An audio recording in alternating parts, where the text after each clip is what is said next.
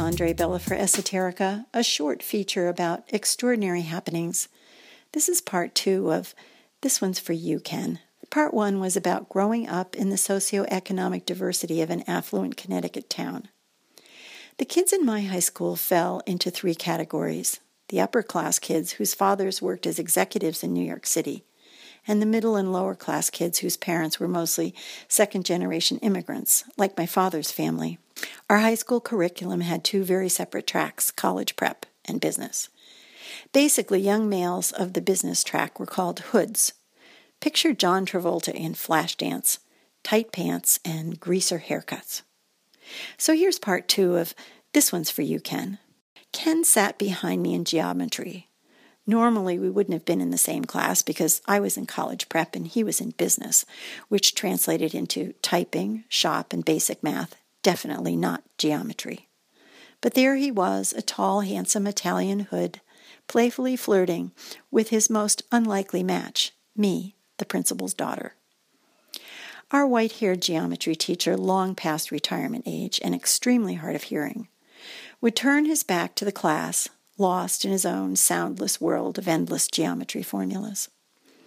Thus was created the magic moment for Ken to whisper tenderly in my ear, "Andre, honey, will you marry me?" Embarrassed and shy, but attracted to his boldness and good looks, I anticipated each geometry class with an exquisite mix of fascination and embarrassment. One day he passed me his class ring, carefully wrapped with a piece of pink yarn so that it would fit my small finger. As the deaf geometry teacher wrote endlessly across the chalkboard, Ken whispered, "Will you wear my ring?" I could barely admit to myself that I looked forward to every class when Ken would call me Andre, honey, and ask me to marry him. It was absurdly tender. I never saw Ken after our geometry class, but 2 years later, I read his obituary in the Greenwich Times.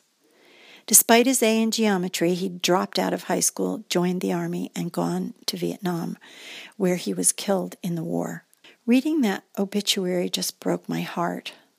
But with that came the knowing that all the ethnic prejudice in the world meant nothing to me compared to a tender, nameless relationship between 2 people. Somehow it all became incredibly simple. But Ken also changed my life in another way. As a teenager, I believed, as my parents did, that the war in Vietnam was protecting us from communism and preserving democracy in the free world. I went along with the popular Barry Goldwater belief that if we would just bomb Hanoi, all would be well, and the war would quickly be over. But I changed my mind the day I read Ken's obituary. The war suddenly became terrifyingly personal. And everything that was happening in Vietnam seemed even more meaningless and terrifying when my husband was drafted into the Army. He was lucky. He came home. But so many of our friends died in Vietnam, just like Ken. Shortly after the war, I went to my first Quaker meeting, where I met a couple who had volunteered in Vietnam, where they helped make artificial limbs out of crashed airplanes for soldiers who'd had their limbs blown off. These Quakers were no armchair analysts. They were the real thing. And after all these years, am I still against war? Well, I am, for me.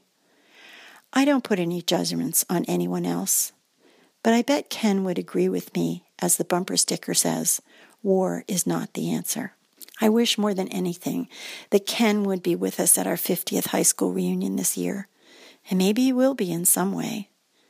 Now, as I look out over the river by my house, I hear him laugh and say, "Sure, you were the tall, skinny blonde I'd love to flirt with.